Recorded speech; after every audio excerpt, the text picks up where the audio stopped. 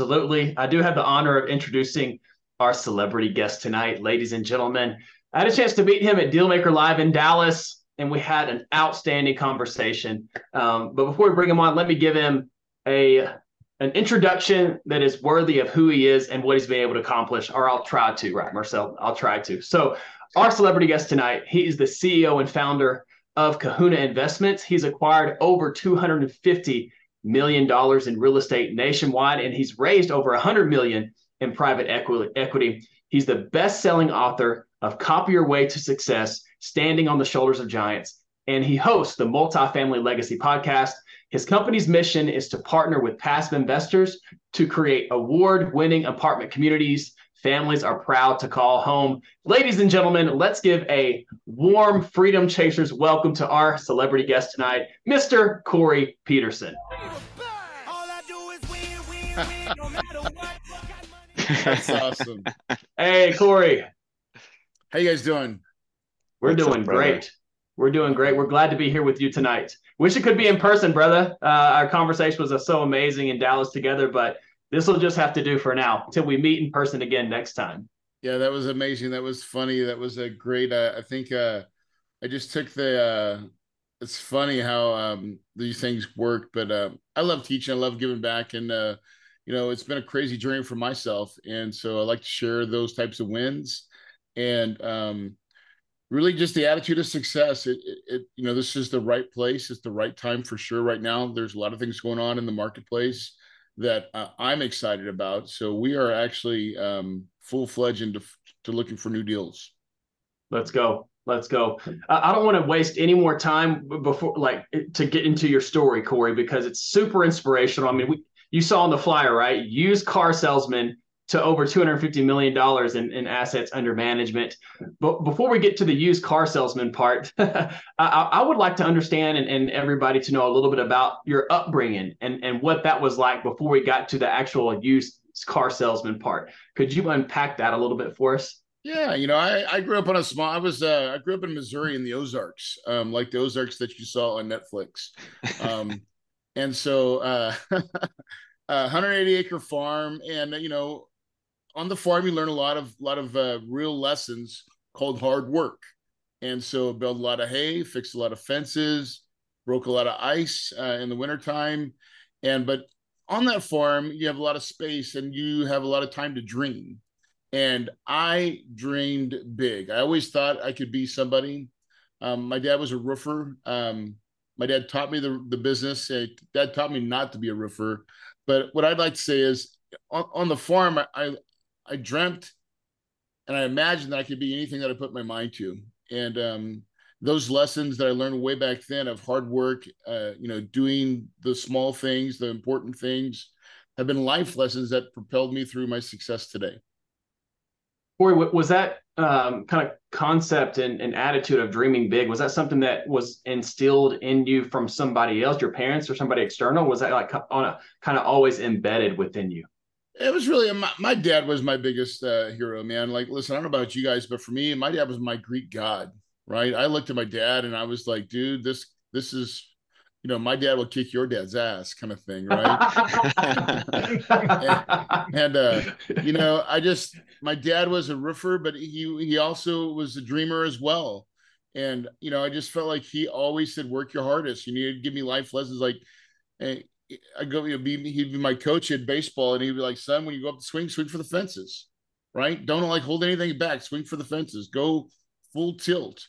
And when you do that, a lot of times you're going to strike out. But, Babe Ruth holds 2 records, by the way, right? The home run king and the strikeout king, but we only remember him for one, and one of the other lessons he taught me was the hustle in everything you do. If a coach would say like, hey, run around that fence, dad's thought process was like, Corey, you better be first. The only way you're not first is someone has to physically beat you and running around that little tree or the light post or whatever it is. And that was the hustle mentality that my dad had drilled into me. He's like, Corey, it doesn't come for free, right? And more importantly, more often than not, it's not the strongest or the fastest man that wins. It's the one who thinks he can. And so really that is the power of our mind is everything. And now hopefully you guys that's what you're doing here is you're feeding your mind, your brain, because you can give you everything that you want. You just got to put it in gear, put it in drive, and then start taking baby steps to your goals and dreams. Absolutely. That's exactly why it's called the activation zone, the Sunday activation zone. Right, Marcel. Exactly. Consistency also. I like how Corey says that, right? Because it's not about going from 0 to 100 in a matter of a month, you know? It's this consistent action over a lifespan almost, right? Corey, I mean, same for you. And I mean, we're still starting, I guess, right? But it's the consistency about a lifespan that brings you there. Exactly. Corey, I know I'm from a small town, and a lot of times, it's hard to escape the black hole of small towns, especially if you're a farm boy raised or whatever. You're used to just working, blue collar, nothing against blue collar people, right? But it's just, that's just what it is. You do what your dad did and you stay in your town and et cetera, et cetera. And it's just a black hole. I got out. Clearly you got out. So what took you out of farmland in the Ozarks to the next phase of life? I wanted to go to UNLV. I wanted to go to Las Vegas, Nevada, and go to school there. I don't know why. I failed miserably, by the way. Ended up finding out my second favorite job in the world was I was a cabana boy at the Stardust Hotel and Casino, which is no longer there, but best 3 summers of my life for sure. Yeah, so that was it. That was your breakout, going to UNLV. Yeah. Here's funny. So if I can, I want to share with you, I want to set the tone for you guys for just a minute, right? And so funny, I was a cabana boy, but I'm telling you, at the age of 18, I still had big dreams. And I wrote down a poem that I've committed to memory, and I would love to share that with you guys right now, just because I think it's very powerful, but it'll set the stage for what I believe as you guys are thinking and dreaming and going. So I wrote this at 18 years old, thinking about where I was going to go in my life at that point in time. And for some of you, it could be right now where you're in that journey, right? So here it is. It goes, blinded by the deepest dark and lost in all my ways. Where will I go tonight? Better yet, where will I stay? I know I can, and for sure I must fulfill my dream. It's all or bust. The light, it seems so dim and extremely small. I want to get there, but afraid I'll fall. Keep trying, they say, you can. I must succeed and fulfill my plan. Though at times I feel like crying, let down by all the rain. I control my destiny. I control the pain. They say if you want it bad enough, your dreams will see you through. Just wish upon a shining star, and they will all come true. So now I found my way in life, and the dark is all left. But those times that were tough and hard, those memories are the best. Now, you may have fame and fortune too. You may have it all. But watch out for that little guy, because he may make you fall. You see, you got here the easy way. Daddy put you on your feet. He gave you clothes and everything, which my dad can't compete. So I've clawed and scraped my way to all that I've become. And if you think you can deal with me, you're just another bum. They say that wealth is a rich man's obsession and a poor man's dream. But love is what it's all about. It's rare and hardly seen. Because you may make all the wealth, and that may seem so true. But does that make you happy? Is that really you? If wealth is what this world's about, then we must all be blind. Because just like my mother said, good men and women are hard to find. I wrote that at 18, guys. I was sitting there, I was thinking about what I wanted to do, and I knew there was going to be some work involved, right? I knew there was going to be some pain, some suffering, some things that are not going to feel good. And then I started thinking about myself being successful, guys, right? I started to envision, I had it, right? And all the naysayers that say you can't do it, right? I started thinking about that. I was like, you may have fun, but watch out for me. No one sees me coming, right? You don't know what I'm willing to do, the grind that I'm willing to go through to make my success be here and present, right? And then I actually went in and I thought about really having the wealth. And guys, it's funny because now I'm 50 years old, right? And I think about that part of the equation now where I talked about that wealth becomes nothing. It's really about who you are. It's about love, right? It's about giving back, helping others. And I feel like I had some kind of vision to think about that in the end of, we're all in this pursuit to make money, but once you get there, guys, as I have, wealth becomes unimportant. It's the craziest thing, right? It's then about how can I impact? How can I, how can I be remembered? How do I make a legacy, a mark for people to look and share and know and to lead others? And I think that's a way bigger mission than just trying to make some stupid money. And Corey, did you have that at 18, or is that something you kind of found out after the fact you had accumulated some level of wealth? No, I was poor as hell at 18, right? I mean, I was like, that was the dream. I put it down, I laid it out, I wrote that poem, dude. I'm telling you, I've memorized that thing, right? So I thought about it, I meditated on it. Something about the law of attraction and like, again, your brain will give you everything that you want. I saw myself being successful. And I didn't get the download from the mothership till I was 30 years old, guys. Right. But wow. From 30 to 50, my life's, it's been an amazing trajectory. So I don't know how much you want to share. I mean, I would love to jump into my story a little bit about how I went from used car salesman to owning $250 million real estate. Yeah. Let's jump into that, Corey, and just to emphasize what you're saying, right? I mean, I don't think any of us are on your level wealth-wise on the Zoom tonight, but I think it's always a good reminder to re-emphasize this point of establishing a why that's greater than yourself, and start and having that clarity earlier on in your journey, because that why is going to propel you through a lot of ups and downs. And then, like what you said, whenever you get to that quote, quote, successful level of wealth, whatever that is for any other person, like what you said, it goes away, right? And then what are you going to be left with? You're left with your why and the impact that you want to have with people. So I really appreciate you sharing that. Is that poem, is it up on your website or is it written down anywhere? I mean, it's in my book, right? So I'll share with you. Yep. I'll share with you down the road here. But so if anything, so my goal today, I hope, is to inspire you guys and to see that anybody can do this business, right? It takes tenacity.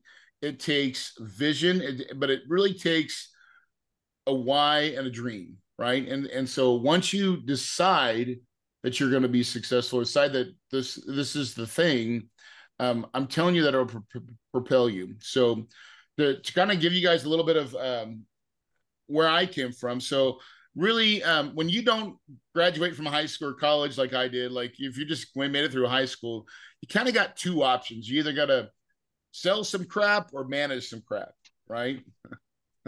And so, and I did. Well said. I did both. I started off as a used car salesman, and just I wasn't living my dream, but I really wanted to be successful, and I just didn't know exactly the road. And so, this is almost 25 years ago. I was dating a girl, now my wife of 21. And my mom was married to this man named Bruce. I call him Bruce Wayne. Okay, he wasn't Batman, but he had a lot of money. So my mom comes up, she goes, "Hey, honey, would you like to go to Hawaii? And you can bring your girlfriend." And I was like, "Are you paying? Because I'm broke, right? I ain't got no money." And so she said, "Yeah." So we go out, and the dude that she's living with has got a house right on the beach. And I'm telling you, this is in Kauai, the Garden Island. It is magical and beautiful. And I remember Shelly and I, my wife, go out the first day, because if you're not a morning person, you will be when you get to Hawaii. The time zone will just make it that way, right? So you get there, we walk the beach early, and it was on a cove. So we walked the cove and we watched the sun come up. And I'm telling you, it was like magic. It's like the shackles of life that had been fogging my eyes came off, and I could see clearly for the first time. And I remember looking over at Bruce's, $1 million house, multi-million-dollar house over there. I was like, what does this guy do? Because Bruce's phone wasn't ringing. Like, he didn't look like he was worried about anything. He truly had the two things that I think we're all looking for: time and money. He had them, right? And I'd never seen it like that, like the real, right? Most people have one, very few have both. And Bruce had them both. right? So I was interested, like, what in the hell do you do? And so I asked him, and guess what he said? He said the magic words. He said that he owned, he was in real estate and they owned apartments. Check the box, right? Boom. And so now I wish the story got better, but it doesn't, because Bruce was a grumpy old man and my mom was really pretty. Okay. Bruce was never going to teach me. Right. But I left the island thinking that he was the big kahuna.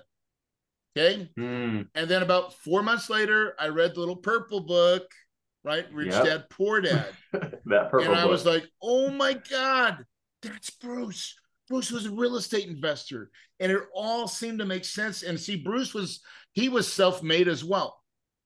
And so I just formulated that in my mind. I'm like, if Bruce can do it, I can do it. Right?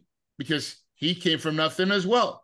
So next step, I started, like most of you guys, I read every book on real estate that I could. I mean, there was not a book. Now, this was back before iPhone, so I'm going to Barnes and Nobles every week, right? And just buying books, right? So consuming.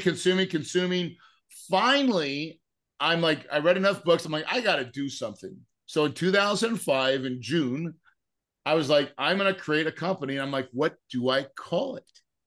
And all I could think about is I wanted to be the big kahuna like Bruce. So I called my company Kahuna Investments, because I knew that I wanted the end to be just like I was like Bruce. Now, so there's where it starts. So then I took what I learned, which was single family homes, right? And I actually went and got a equity line of credit on my first on the house that I lived in for like $25,000. That was my seed capital. And there was a book that said, hey, go call the banks and ask for the REO department. So I did. And I met this girl called Holly Lane. I found she worked for a credit union, and she gave me some deals that were in the local market. So I bought 3 homes, fixed and flipped them, thought I was so good that I quit my job. And I was like, I'm a real estate investor. I'm just so good, right? My only problem was I forgot that I was only making like $200 cash flow. Well, so no, hold on. I flipped those 3 homes. Then I bought 3 more homes for rentals, right? So I buy 3 rental properties, but now I'm like, I quit my job, but I'm only making $200 per deal cash flow, right? So $600 ain't gonna get me very far, guys. Yep. And I'm like, oh crap. And the banks don't want to give me any money because I only got a job. Right. So I hit my first roadblock, guys. And at that point, I didn't know how to get past it. So guess what I did? I went and got another job. Luckily, though, this job, because of my now I'm married to my wife, Shelly, and she had a friend that was a financial advisor. He's like, dude, why don't you become a financial advisor? I go, well, don't you have to have a degree to get that job? He's like, no, it's a sales job. I'm like, oh, great. He goes, they're looking for business owners. I'm like, great, Kahuna Investments. I started my own business. I can get this job. So my only thought was I was going to become a financial advisor so I can make more money to buy real estate, right? And so here I am. This is like 2006. Get with Edward Jones, become a financial advisor, pass the test. But I kind of put my dream on hold for a minute, right? And then 6, 7, 8, financial advisor. And then 2009, the big crash happens, right? This was when I learned something that was very valuable. Now, what did Edward Jones teach me that was really valuable? They taught me about money, guys. They taught me that there's people out there that are investing in stocks, bonds, and mutual funds that they're getting between 6 and 8%, and they think that that's good. Okay. Right. And the truth is, on the roller coaster of the stock market, no one has a clue what the hell is going on.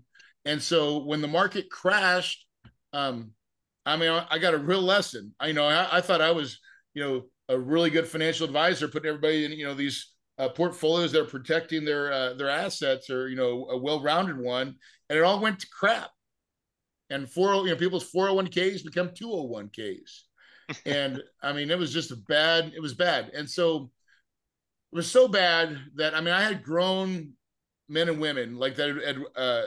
I had this one couple that was retired from Intel. They just retired in like 2007, and they had about $4 million in monies, right? that they invested with me, from their retirement, from their 401k, they rolled it over, and 2 years later, it's worth half.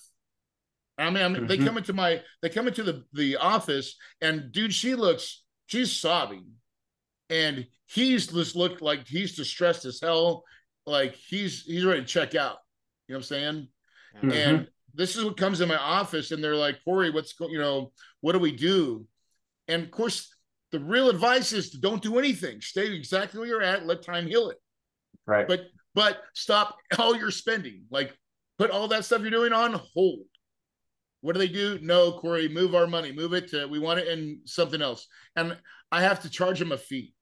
And I'm telling you, that image is so envisioned in my brain that, like, I lost the vision, and I knew right there I had no control. There's no levers in the stock market. So once I lost belief, then so my sales went downhill. And one day I've got a meeting with my manager. It's about 8:00 in the morning, it's 10 o'clock. So I go show up at 8, and I look at my secretary, and my secretary can't look at me. And I'm like, wait a second. I'm like, I'm going to get fired. And I'm like, oh crap. Right. This is 2009. And this is when real estate is on sale.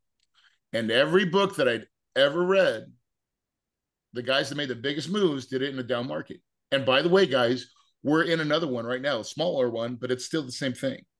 Right. This is why it's important to understand where we're at in the game. Okay.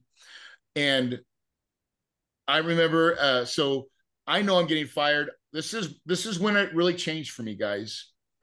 I sat alone in my office with the 4 walls, shut the door, locked it.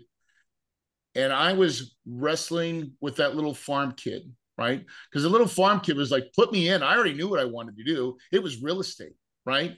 And he's like, but I'm wrestling with my 30-year-old self, who's got a wife, 2 kids, a brand new house, and a mortgage payment, and all the things. Says, what am I supposed to do? What's plan B, right? And I'm proud to say, in the confines of that room with no one else watching, I made the most deep down, honest, I'm telling you everything that I am commitment. I made it to myself that I was willing to do whatever it took to be successful in real estate, as long as it was legal and ethical. Okay.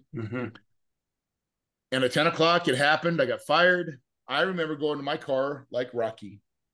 Right? Yes. Right? Now, that lasted for 5 minutes, followed by sheer terror, because now I got to go home and tell the wife. Now, I don't know about you guys, but I'm going to tell you something. This is a secret to my success. Is when I went home, I was blessed. I was blessed beyond measure.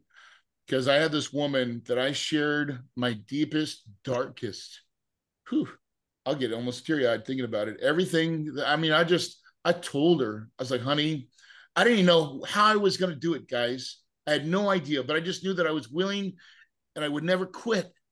It was the difference maker that I knew that I would never quit. I didn't care if it was like stay up till 4 o'clock every morning. Done. Right? What is the requirement? I was willing to do it all. I did not care. And I'm giving that to her. And I just said, honey, I don't even know exactly what I'm going to do. I just promise I will not fail. And this is when my wife did the most solid. I'm telling you, I'll be forever in her debt. She looked at me and she said, Corey, I believe in you. But don't fail. Because what was on the line? Everything. Kids, life. They say money doesn't keep your marriage afloat. Bull crap. You got to make some money. Right. And so it was with that force that I went out. And I'm telling you, so I'm giving it a little bit long, but I want this to build up a little bit, right? I'm gonna get appointments here in a second. It's good. Okay? It's good, Corey. This is what we need. But this is the shit. This is real life, guys. This is how that's why I own $250 million worth of real estate. Okay. Because I decided that I was not going to quit. Right. And I'm telling you, I go to the RIAs. You guys talk about RIAs, real estate investor associations. I'm going to it every month. Right. But I'm not stupid, because Jones taught me how to network. So I'm like, hey, man, I go to the guy that runs the place. Hey, who's the top 4 or 5 guys here? He's like, this guy, that guy, that guy. Guess who's sitting by him? Me. I'm taking dubious notes. Hey, where do you like to buy homes? What's your average deal look like? How much profit are you trying to make? I'm like, listen, I find deals like that all the time. I'm lying out of my butt, but I'm like, yeah, right. But I was focused, dude, and I was ready to play, man. And so they would say, yeah, okay. I'm like, would you be willing to pay me $3,000 if I found a deal like that? Yep. Boom. I go to my friends that are realtors. I'm not even a realtor. I'm like, listen, I got to get your MLS login because I'm not a realtor, but I know you're not going to do this work, but I'll do the work and I'll let you write up the deals and we're going to go make some money. That's how crazy it was, dude. I started, this was like 2009. So REOs and short sales was the name of the game. And I'm on the MLS every day, dude. And then I start getting it, right? I found two or three guys at the RIA that's buying my deals. Now, so I'm in the game, guys. I'm in the game, like making $3,000 a nick, you know? And I'm like 3 or 4 deals a month. I'm like, Daddy's playing. I'm in real estate. Come on. I'm a trader at this point, guys. Okay, Robert Kiyosaki never said anything about fix and flip or wholesaling this crap. He always talked about cash flow. Okay, but then I'm like, dude, if I could only find some private money, and I had no idea about private money. I just knew that I needed some because I didn't have any money. Right? I remember I was playing racquetball with one of my old ex financial advisor clients, and he didn't have any extra money that I knew of for sure. But I was asking, but he lived in a retirement community. And I was asking him as a friend, I'm like, hey, Carl, you've been watching what I'm doing. I'm wholesaling. These deals are working. But I'm like, if I could just get some money, like, I mean, about $100,000 or whatever, I could give someone what I'm making as a rate of return, like, 12% rate of return, give them a note, deed of trust, lock it up. I'm like, do you know anybody in this retirement community that you live in? And he was like, well, let me see what I can do. Well, the next day, guess who calls? Coral, right? He's like, and I'm like, oh my God, Coral found somebody. He goes, Corey, you still want to do that 12%? And I was like, hell yeah. He goes, Corey, you don't know this, but my home's totally paid for, and I can borrow money at 3%. If you give me 12, I can make a spread. How much money do you need? And I actually had a deal under contract, and I was like, and I was like, see, I got no money for the payments. I got no money for all, rehab. So I need the whole thing. I was like, Carl, I need $85,000. And there was a slight pause, and then Carl's like, yeah, okay, yeah, let's do it. And I'm telling you, my jaw hit the ground. I was like, because I didn't even know where to send it at that point, right? I didn't even map it out. But I will equate that moment to going in to a telephone booth as Clark Kent, and I come out of that thing like, raise profit money. Yes, that's right. And then it was like another shackles of life coming out. I was like, surely I'm not the only person raising private money out here, right? And I'm like, well, I know I'm not. And then I was like, well, what are other people doing that's, so I started looking around. All of a sudden it's like, oh, you need to have a private money program. You need to have a credibility kit, some before and afters. I was taking the before and afters of the wholesalers that I did. The other guys were flipping them, but I was still managing their projects. So like, those are my deals. I didn't care. Right. And I started building all this stuff. And next thing, within a year, I had like $1.5 million of private money fixing and flipping properties. Okay? Wow. I'm moving.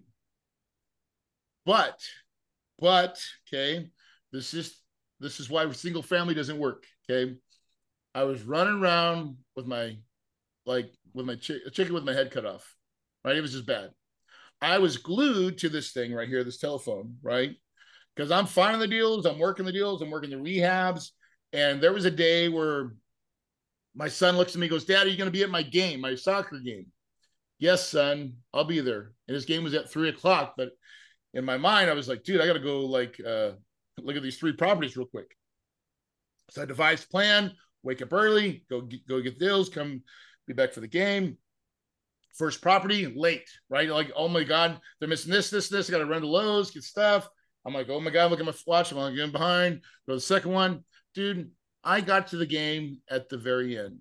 And what happened next, I hope none of you guys ever have to feel in your lifetime. Ooh, this one's tough for me. I have to go there to tell it right, right? My son came off the field, Ryan. Like, I'm telling you, like, you promised, Dad, you promised. And I remember grabbing my son, I put his head right in my chest, and he's sobbing. Whew. And I break his heart right there. I have put money and the stuff that I was working on in front of my kids, right? And I'm telling you, your kids do not give two shits about how much money you make, guys. The only equity they trade in is time. Facts, right? It was hard, right? So now kids are resilient, okay? And he still wants to get in my truck and ride home with me. So we're going home. And I mean, the whole time, he's just trying to hide it in, right? And I'm just, oh, it's just killing me. We get home. I drop him off, and my wife looks at me and she's like, you got to fix this, dude. You're doing it wrong, right? And I mean, I'm telling you, at that point, I was a slave to this thing, right? And the work, because I was doing it for my family. Bullshit. I was doing it for Corey. Corey wanted to be cool, right? And at that point, I'm telling you, drive, and I am cussing at myself. I am beating myself up. And I do this for a good 30 minutes. I'm just like, you son of a bitch. I mean, guys, I was just devastated. And finally get a piece of calm. And I finally reach up to God and I said, God, please forgive me. And I asked him for his forgiveness. And I felt that come in my heart. And this is when it happened, guys. And God works in just the craziest ways. I'm telling you, in that broken, empty state of mind, as I drive by this apartment complex, and I've driven it by it a million times. And I used to say, I wish I could own an apartment complex. And in that moment, I said, how can I own an apartment complex? As the moment I said it, I flashed back to Bruce. Bruce had time and money. He was living the cash flow life. I knew apartments was the answer. I knew that was my road to giving myself the freedom and the love and all that stuff that I needed, that I wanted for my family. I flipped around and did a UE. I went all the way to Barnes and Nobles. I bought every book I could on multifamily investing. There was a multifamily Millions by Dave Lindahl. Bought the book. It was the fourth book that I read. He ended up becoming my mentor, and he taught me the business. And in 2011, I bought my first apartment complex. I bought it for $3.2 million. I raised $1.4 million of private equity. And I kept that deal for 5 years. And in that fifth year, I sold it for $8.8 million. Boom. I made like $2.4 million of money on my own. And ever since then, I've been living this dream called the cash flow life, guys. I now own over $250 million of commercial real estate. I love it. I love the game. I love the freedom. I love everything about it. And so hopefully that was inspirational for you guys, because I'm telling you, success is just so close to you, right? If you'll just go out and go touch it and feel it and grab it, it can be yours, but just do it the right way. Don't make the mistakes like I did. Yeah, that's huge, because in the end, everything comes at a price, right? What's the price you're willing to pay? And I think that's what you bring up here. It's a lot of us feel that here too. And I know in our team, right, Trevor, Victor, that's a big talking point as well. And it's why we set some core alignments and have some clear priorities. And this is the thing with partners as well, right, Corey, is if you have partners that don't understand that, for example, they don't have kids, you do have kids or family, they have different priorities.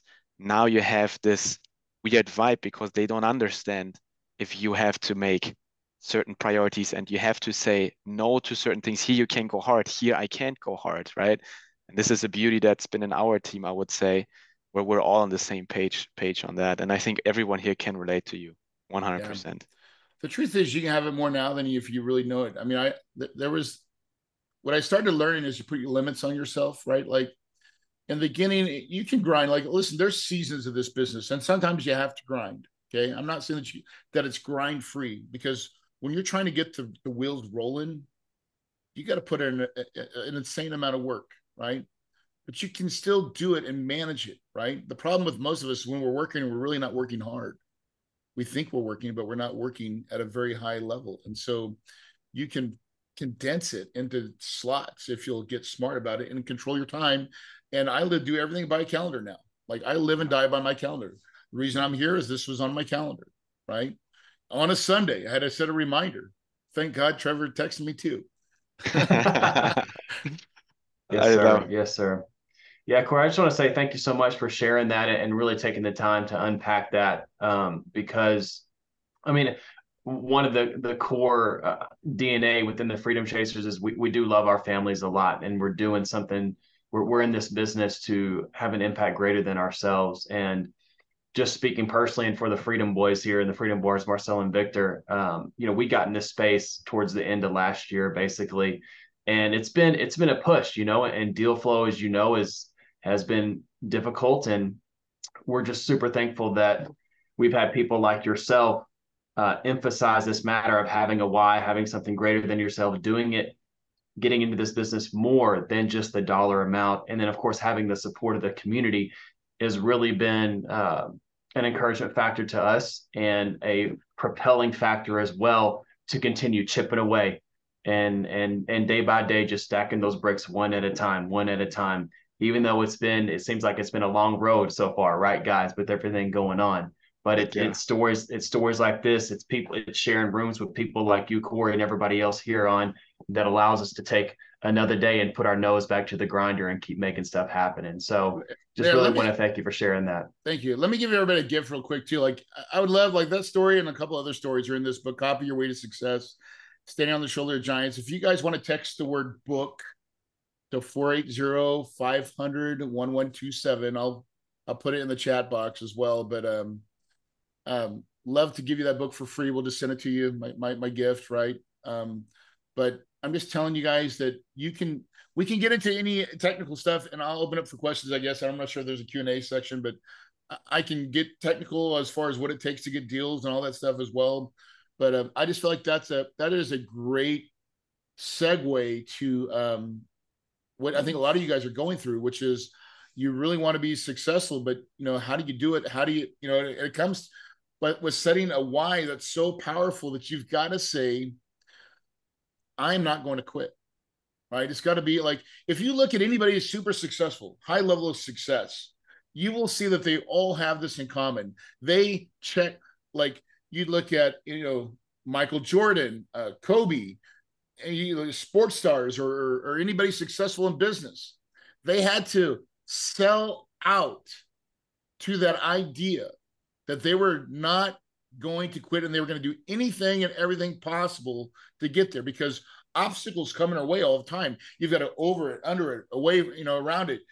But the whole time you're like keeping focused on your vision, because that's the thing that'll get you there. And listen, how many deals does it take to be successful in real estate? Like in the multifamily space, one. That's right. One good deal, and dude, that can set you up. Imagine doing one good deal a year. If that's all you ever did, you worked hard and partnered with people, and you only got 25% of a deal or 30% of a deal or whatever it is, and you did one of those every year, you did it for 5 years in a row, you would be so set free that you would not even know what to do with yourself, right? And so, like, that's how it works, guys. One deal can set your life free and can set you up for legacy wealth. And that is a real thing.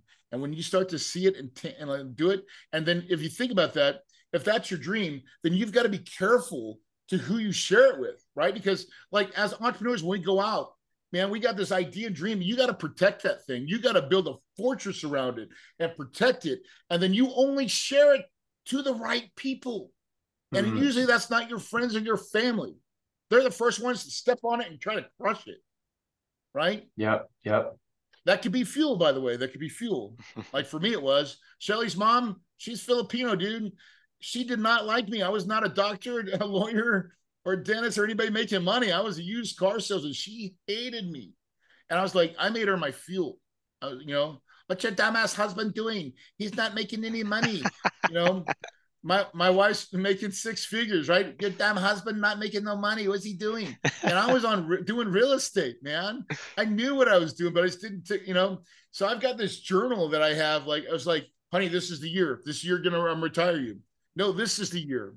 And then, and this goes on for 3 or 4 years in a row. Kahuna's making waves. We're starting to get it. And then finally there's a one entry that says, honey, today's the day.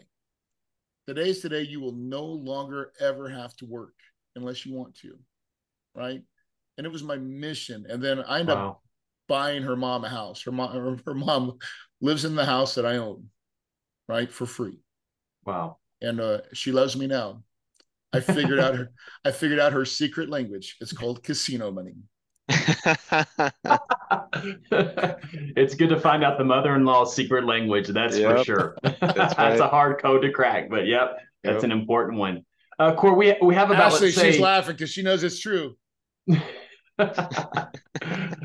Corey, we got about 10 minutes left before we open it up for a little Q&A. Let's dabble a little bit in the technical side of things, and feel free to speak to one or both of these points. But when you and I had our conversation, your deal structuring was very interesting and not what I think typically occurs out there in the general rule of thumb in the industry. And then also, obviously, you've raised a lot of money as well. And so I guess my 2 questions would be, number one, unpack the kind of the unique deal structure that you have with your apartment complexes. And then also, if you want to, and if there's time, talk about how you built your investor base that has bought into that kind of deal structure and returns that you offer them. I'll do both right away, right? So, okay, cool. So I started off, because I was a financial advisor, I was skewed in the world, right? I know, like, if I was to ask you right now, what your financial advisors say a good return is, it's 6 to 8%, guys. That's what every one of them is going to say.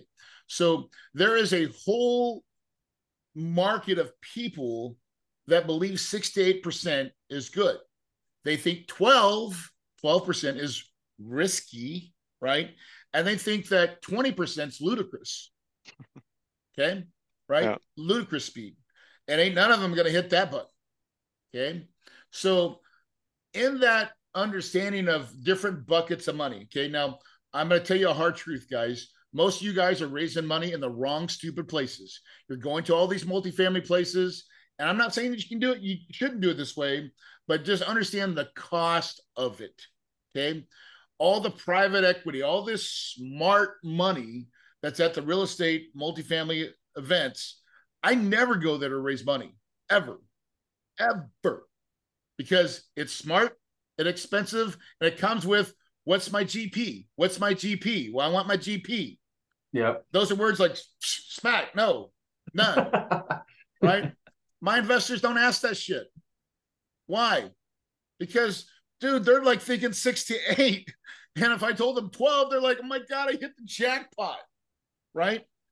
I developed a method called 6 and 6, right? And I did this because I was a financial advisor. And so I give a 6% pref. And this is how I talk about it. And it's very similar. And let me give you this analogy, okay? I'll talk about it, then I'm going to give you an example, and then we're going to talk about it a little bit more as far as how you find these people, okay? So a 6% pref, that's pretty simple. Everybody understands that, right? So if you give me $100,000, you're going to make $6,000 a year or $1,500 every quarter, okay? That's what we're trying to hit. That's our objective. And so, but I pitch it to my investors like, guys, this is, because they're already thinking 6 to 8 in their mind. So if I hit the number 6, they're like, okay, I'm like, listen, if this thing did nothing else but paid you a 6% income stream, that's like hitting the jackpot. I'm like, what else in the stock market right now can pay you a 6% payer that pays quarterly? What investment is there? There's none, right? It's crickets. Yeah. There's nothing. There's nothing, guys. Right? So then I said, but wait, there's more, right? So when we do these deals, right, we buy them on cash flow, and that's what's paying you that first 6%, this cash flow of the asset. But tenants expect rents to go up, and we never disappoint them. We always raise the rents. That's right. When we do that, we're creating more value, right? Where the properties are becoming more valuable. And so 5 years down the road, we're going to sell this thing. And when we sell it, we're going to share the profits with you again, right? So we had cash flow in the way. That's your first 6. And then on the sell, I'm going to give you another 6% annualized for every year you've been in the deal. And so what I'm giving them is a 12% return, right? IRR or something. It's not quite IRR, but it's really 12% on their money, cash on cash. And so for them, they're like, yeah, right? And that's like, that works for them because they understand. And this pool, this wonderful pool is anybody that's in the stock market, guys. Anybody that has an IRA, anyone that has a 401k, any those types of investors. And here's the thing, we all think that everybody's in real estate because we put on these little goggles called real estate goggles, guys. And that's all we see is real estate people. And I'm just telling you, we are the minority. When you really understand this, we're the minority. Most people don't know people like us. They know a financial advisor. That's why there's one on every damn corner. So if you will start to try to compete with that, and these are, I mean, and listen, and I'm talking about business owners, guys. I'm talking about business owners that have 25 employees or more, right? Like, and I use that metric when I'm looking for people, 25 employees, because I know they got a real business. And those guys, business owners, are busy. And most of them have a financial advisor, guys. All right. So give you a real example of how this stuff works and the way I structure my deals. I do a 50-50 split. Now, the only thing I'm going to split 50-50 with my investors is the depreciation. Now, would you guys all agree? Most deals that are out there do a 70-30 split. Can we agree to that? Agreed. Right? 70% of all the money made goes to the investor pool and 30 goes to the GP. Okay. That's good. But then you go to your GP, you're like, wait, what if you got partners? It's like, it's not 30%, right? Or like, it's even like 15 and 15 or, whatever. It gets diced up pretty good along the way. So we did a deal in Yuma, Arizona. I bought for $10 million. I held it for 3 years and I sold it for $19 million. Right? Wow. So we made 10 million profit, right? Pretty good, right? Pretty good. Pretty good. Dang good.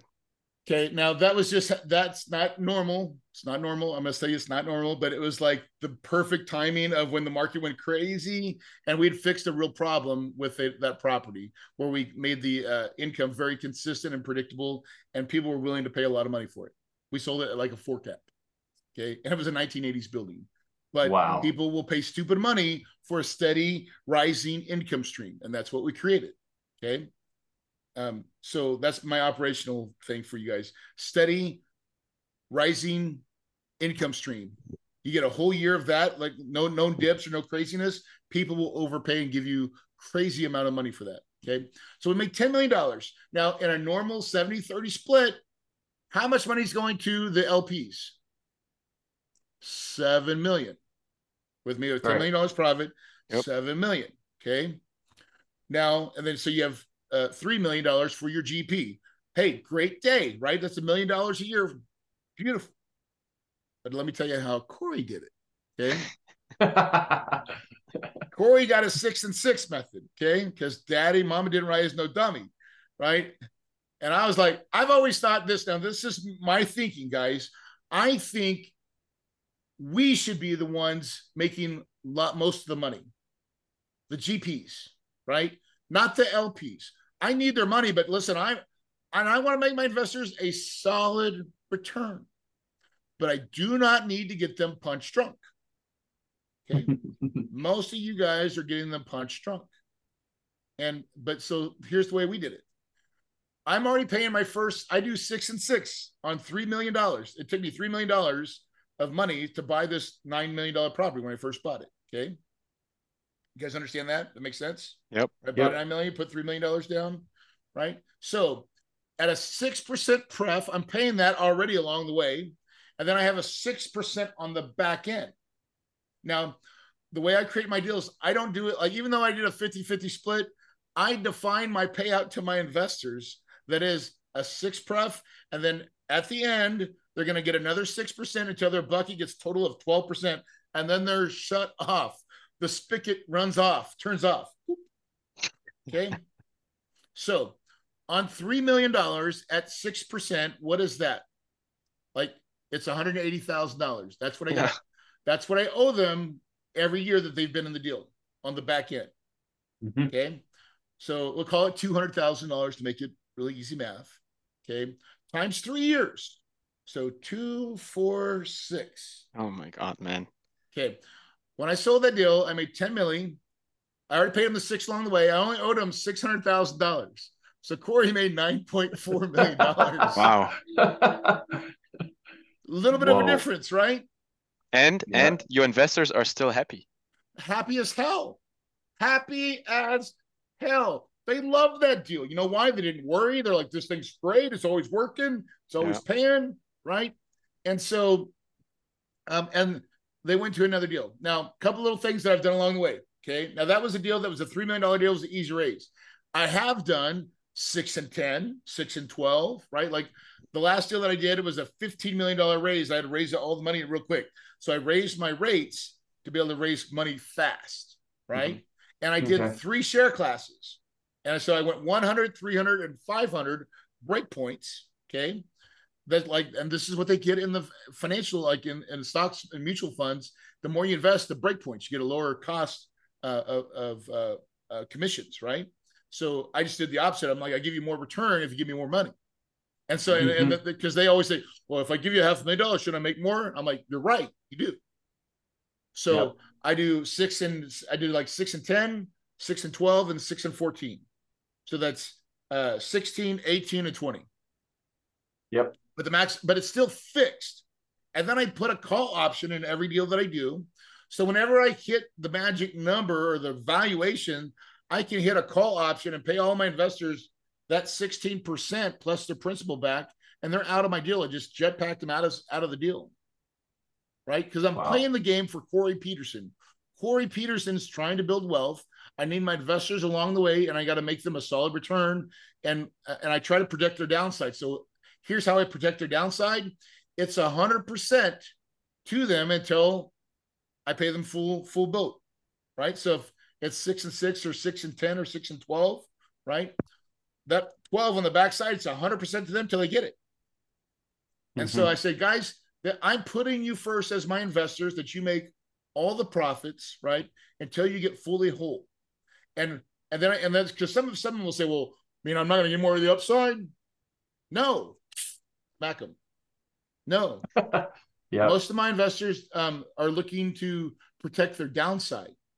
And if you're not that type of investor, you probably shouldn't be investing with me. Go to somebody else's deal. Do you have a deal then, Corey, where you refied your asset and you got a big paycheck on that? You paid your investors, and now you are essentially the sole owner of the asset. They're coming. I could have done it. I could have done it on the Palms deal, honestly. Yeah. But I had to buy some new other acquisitions that I wanted to buy, so I needed to cash out because I wanted to get rid of that one. And it was a decent property because it was a 1980s property, but like. The last ones that I've sold, I've been selling junky, my like 2000 or 1970s deals. Mm-hmm. I'm selling all that stuff. I've got a lot of 2005, 2007, 2002 deals that I'm absolutely going to do that. When I refi, that is my cash out. Cash the investors out, still own the deal. Boom. With the GP. Then you are what was his name? The guy from earlier? Yeah, Bruce. Bruce Wayne. Right? Bruce, exactly. Bruce Wayne. And so my goal, guys, my real goal is to become a family office. I've got this vision in the next 7 years that I'm going to become a family office where I'm not even looking for money anymore. I'm just working my own money. And why? Because when I do sell, I make a big chunk. And so then I can take my chunks of money and work it for myself and check out. You know what I'm saying? Like my kids are going to be running this stuff. At least one of them. One of them said he's already interested, but that's the goal. Love it. That's Monopoly. A holistic picture. Playing Monopoly here, guys. Buying red houses, right? Selling those crappy green ones. Buy the reds. Stack the deck so you get paid, right? Now I take a 3% acquisition fee. Some people take 2. Why do I take 3? Because I want to make 3, right? Mm-hmm. And people say, "Oh, Corey, you're taking 3%. That's too much. Get the hell out of here, dude. You go do it. I'm just telling you, I just tell people like money like that. I have no patience for it. I'm like, listen, it sounds like we're not a good fit, right? I understand there's lots of other deals out there, but this is the way we do it. And if you like to do it, I'd love to do it with you. We've got a proven track record, but like I'm not here to coddle it or try to make exceptions to the way I play the game. Yep. Amazing. And that's confidence, right? And that's confidence. And to let people go because I don't need them. Mm-hmm. That's right. Well, Marcel, what do you say we open up for a little Q&A here before we Absolutely. call it? Absolutely. I would Yeah, be man. shocked if there's not some questions of, yeah, there we go. Yeah, I would be shocked. Yeah, there we Let's get started with Jerry. Jerry was the fastest. Hey, what's up, Corey? I appreciate you being here on a Sunday night. Thanks, Jerry. Yeah, I'm part of the Freedom Chasers, community here, the part of the leadership team. I'm a debt broker, but I was listening to your story and I started to write all the similarities down. My dad was a roofer; he was my ball coach. My wife's name's Shelly, so like I was just going through all the different things, man. And your dad sounds a lot like mine. We've actually run a roofing company the last 20 years ourselves as well. So my wife and I. So, but good to meet you, and I appreciate hearing your story. And yeah, it's an inspiring story. So appreciate it, man. Thanks. Awesome. Love it. And let's bring Tiffany. I saw Tiffany was very active in the chats here and very engaging. I love it. So Hi I'm guys, excited how to are bring you you up. all? What's up? Hey, Tiffany. Thanks Corey so much for your story. Super inspiring for sure. But as just listening to what you were just saying about, like, hey, these are kind of like your standards is what you have for your assets and how you're bringing people in. Like, who are you targeting when you're raising capital, right? Like, because in my head, I'm just thinking like, okay, well, if you know people that are used to being in certain deals and they're used to being in deals until the property, is forever, do you have a lot of create a different structure? So create a structure for that, right? So like, listen, I hear you. So that's, and segregate the list, by the way. Okay. All those people that are already qualified there, tag them in your CRM and say, these are, expensive money, right? And just know that that's what it is, right? And make sure you guys hear me. I'll tell you whatever it takes to get in your first deal, just do it. Okay. Now, when I first, for true, I didn't start at 6 and 6. Okay. I started off I gave everything away. And then I went to 8 and 8 with a kicker. And then I went just 8, 8, no kicker. Then I went 7 to 7. Then I went 6 and 6. Right. I started challenging my capital every deal that I did. Okay. Because I was like, I wanted in my mind, he who has the lowest cost of capital wins. More deals qualify, and it works. Okay, the structure works. So that's kind of how I do it. So I will tell you to do it, but if I could go back in time, I would have segregated it way sooner, right? And so, and even if you could do a deal with that, you could put that maybe that piece pref equity or put your 6 and 6 money in pref equity and the other money in second, not pref equity, and give it a stupid return, but just know that pref equity is in front, right? And make your pref equity 6 and 6. Okay. Does that make sense? Right? Yeah. So you can still get best of both worlds in the way you're structuring the deal. And that's the great thing about real estate and the way we do these things is it's all negotiable and what capital. But so where to find these people? Okay. The problem is you're looking in the same places where everybody else is looking, which is all the real estate anybody would do with real estate. You got to get outside of real estate. Okay. So you've got to target high income business owners. Okay. Where do you do that? LinkedIn is where all your busy professionals work and troll, and they use that thing as a tool. Right. So if you're not active on LinkedIn, you're screwing yourself. Okay. You need to start creating connections and all that stuff. Right.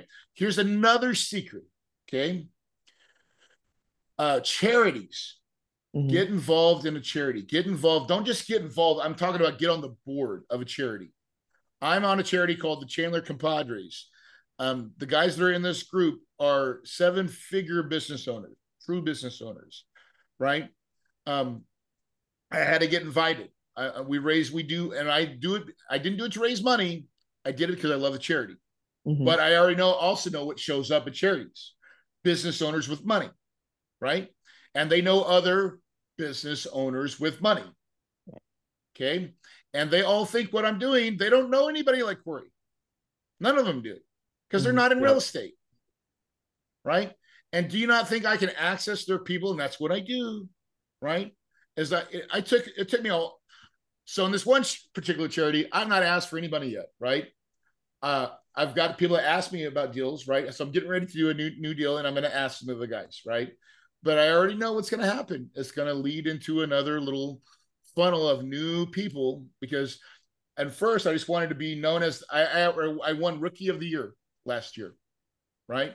I donated a lot of time. I raised a lot of money. I got involved, and I wasn't just the guy like just showing up for the meetings. I'm the guy like, you need me to build something, you need me to do something, like I'm all in, and they respect that, right? And these are guys like that own like 7 dealerships, right? There's one guy that owns like 7 dealerships. Okay. Oh yeah. Like, these are the right dudes. And so charity is an amazing place to get to know people. Now, here's another one, right? I'll give you a couple of them. Mm-hmm. You know, you say, do you have a dentist?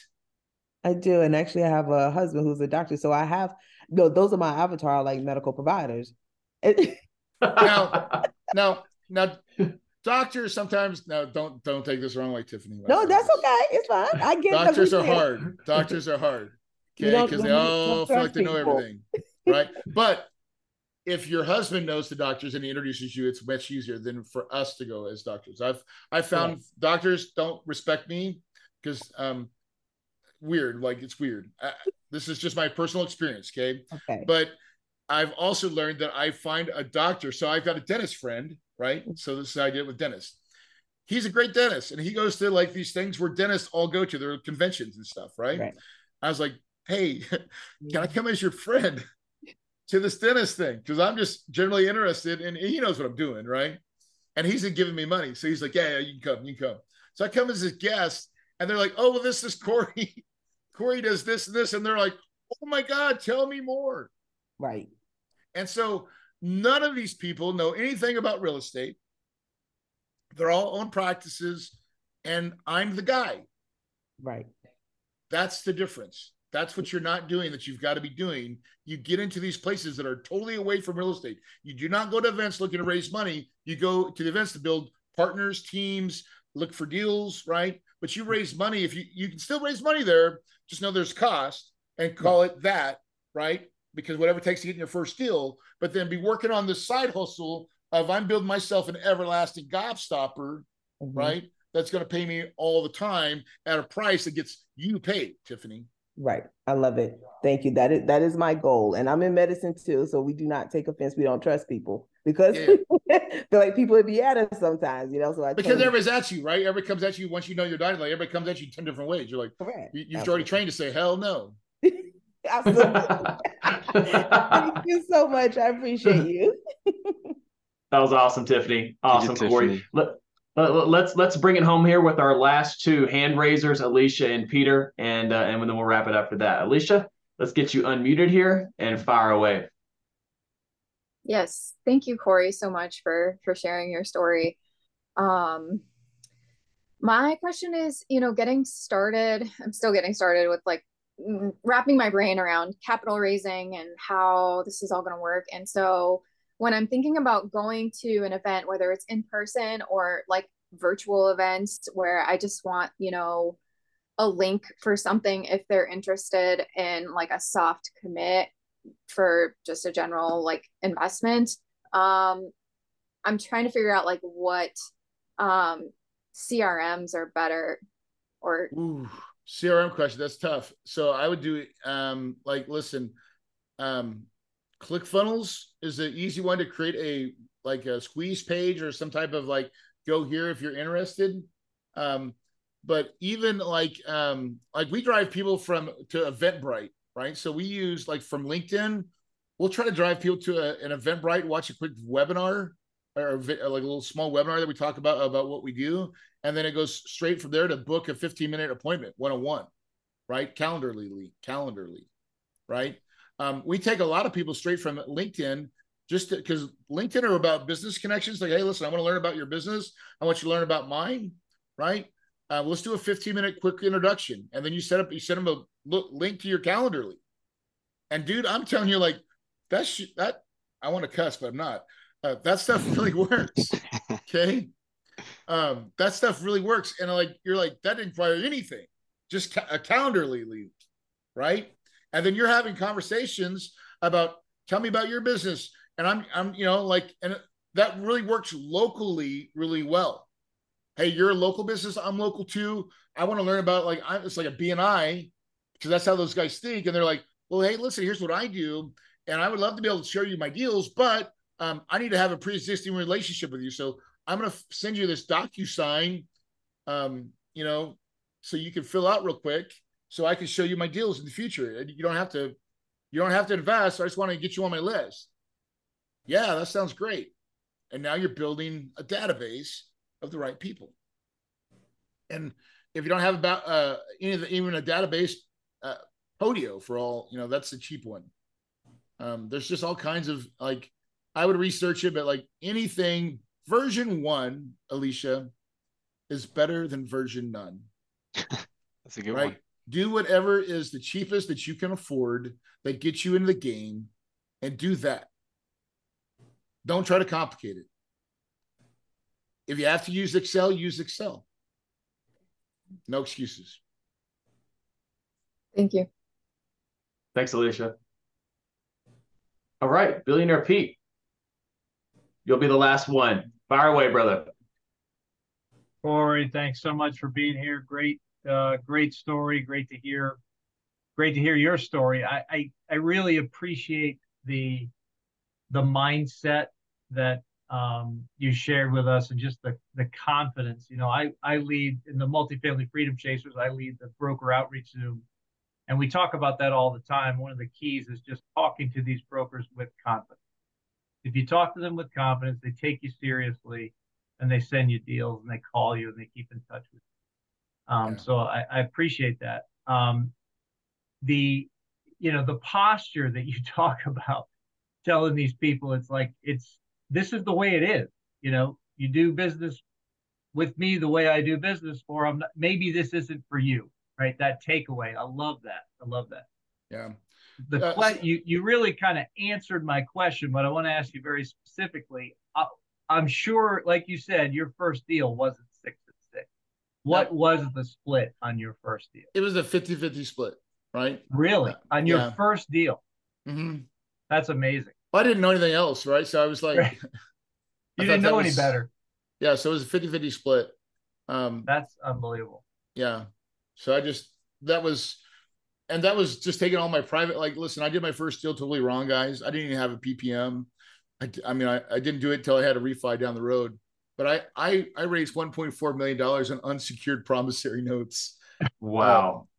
Not even crazy, not even kidding. Like, these people just sent me money, and then I stroked some kind of promissory note. So it was based on nothing. And then I had a couple of bad partners, but even on the broker side of things, I just want to make one little, you just jog my mind for something, a little deal. Here's the thing with brokers, right? Broker relationships. This is another tidbit. Write this down. What do you do for fun? Okay. When your whole goal is to get your underwriting deals to invest for the brokers to eventually go into their marketplace and take them to lunch, right? That's what you should be doing. That's how and it's at that point that you've got to elevate yourself. And it's not about being smart or looking smart. You can look dumb. Okay. When I first started, I looked dumb. I was like, I don't know anything about this market. Can you tell me where's the place I should invest in? And then I was like, and then I started asking him a question about him. Like, I was just a questionnaire. Like, how did you do this? What was your story? Do you have kids? Do you have dogs? What do you do for fun? Exactly. Right. And he starts telling me, I'm a golfer, yada, yada, yada. Who's your favorite golfer? Where's your favorite courses that you've golfed? Right. I'm just like in my mind, I'm making mental notes. Right. And then once I get away from him, I'm like, I write this crap down, and that becomes my open. So when I call the guy the next time, I'm like, John, did you watch what? And I might Google it so I can understand what his best golfer did, right? And be like, did you see him, what he scored yet last week? Freaking amazing. Been in any courses, any good stuff going on lately? And because that's what you do when you have a relationship with somebody. You talk shit. Sorry. You talk crap for the first 15, 20 minutes, right? And then you get to the That's thing. right. And then you get to the thing. Right? Works all the time. That's what you got to do. And then when you get there, guys, it is unfair. I'm telling you, I got this guy right now. Let me just look at it. Hold on. This is my broker. Badass. I'm around tomorrow. Let's effing go, baby. We're talking. I was like, I didn't get to my underwriting deal, right? Like I didn't underwrite this deal that he gave me, but he's like, re-entry, because I was on vacation. He goes, re-entry is not easy. I'm dealing with the same. I'm having just a cool conversation with this broker of like what's going on, right? It's cheap AF, like 25 million, 8 cap, no BS. We're talking like this is and he is. Yeah. He's a friend, right? That's good. But when you get there, it's unfair. Yeah. It's unfair. I'm going to win. I'm going to get choice deals that you guys will never see. Why? Because I play the game on relationships. That's how I play my money. I play it on relationships. I ask for lots of referrals. I get lots of referrals, right? I create an everlasting gobstopper, kids. And I'm telling you, this is a beautiful game. It is a beautiful game, and it can give you a lifestyle that is absolutely amazing. Let's go. Let's go. Well, that's probably an outstanding place to stop. We are 10 minutes over, so appreciate you sticking around a few more minutes than what we had scheduled, Corey. Billionaire Pete, thanks for that great question on wrapping us up here. Y'all know how we like to do it, right, Marcel? Get the phones out, show a little love. Sir. Walk us through that here, Marcel, really quick. Let's take the phones out real quick and take a picture here, because everyone needs to know, obviously, what you are doing, what we are doing, right? And we want to show some love to Corey here as well, and call him out on social media here. Instagram, I'm sure Corey's out there too. So tag Corey. I'm sure Caleb will put the links down here as well again. Kahuna cash flow, baby. There you go. Kahuna cash flow. And I'm sure he's going to share you as well. And all of a sudden, look, even the people that know Corey see you shouting him out. Boom. How easy is the game, right? That's right. Corey, we appreciate you so much. This was amazing. I think at some point down the road, we got to slot you in for round 2 and bring in Shelly as well, because she would have a lot of value to contribute in our community. We'd love to meet her and get to know her a little bit. If that's okay with you guys, I think that would be awesome. Rock and roll, man. Love it, guys. Thank you for your time. Thanks for letting me share my message, my story. Hopefully connect with you guys. If you guys can take one thing, I'm just telling you, it's the power of your mind. Make a choice, decide, right? Your paradise is possible. I'm telling you, you can have it today. You just got to decide that it's going to happen for you. That's right. And Corey, can you put that number in the chat one more time? You were generous enough to give that free book offer for everybody. Yes. Yep. Text the word book, BOOK, to 480-500-1127. So book to 480-500-1127. There we go. I just keyed it in. Awesome. Thank you, Corey. This was outstanding tonight. Appreciate you. Yeah, thank you guys. You guys have a wonderful day. Send your greetings to Shelly as well. Thank you.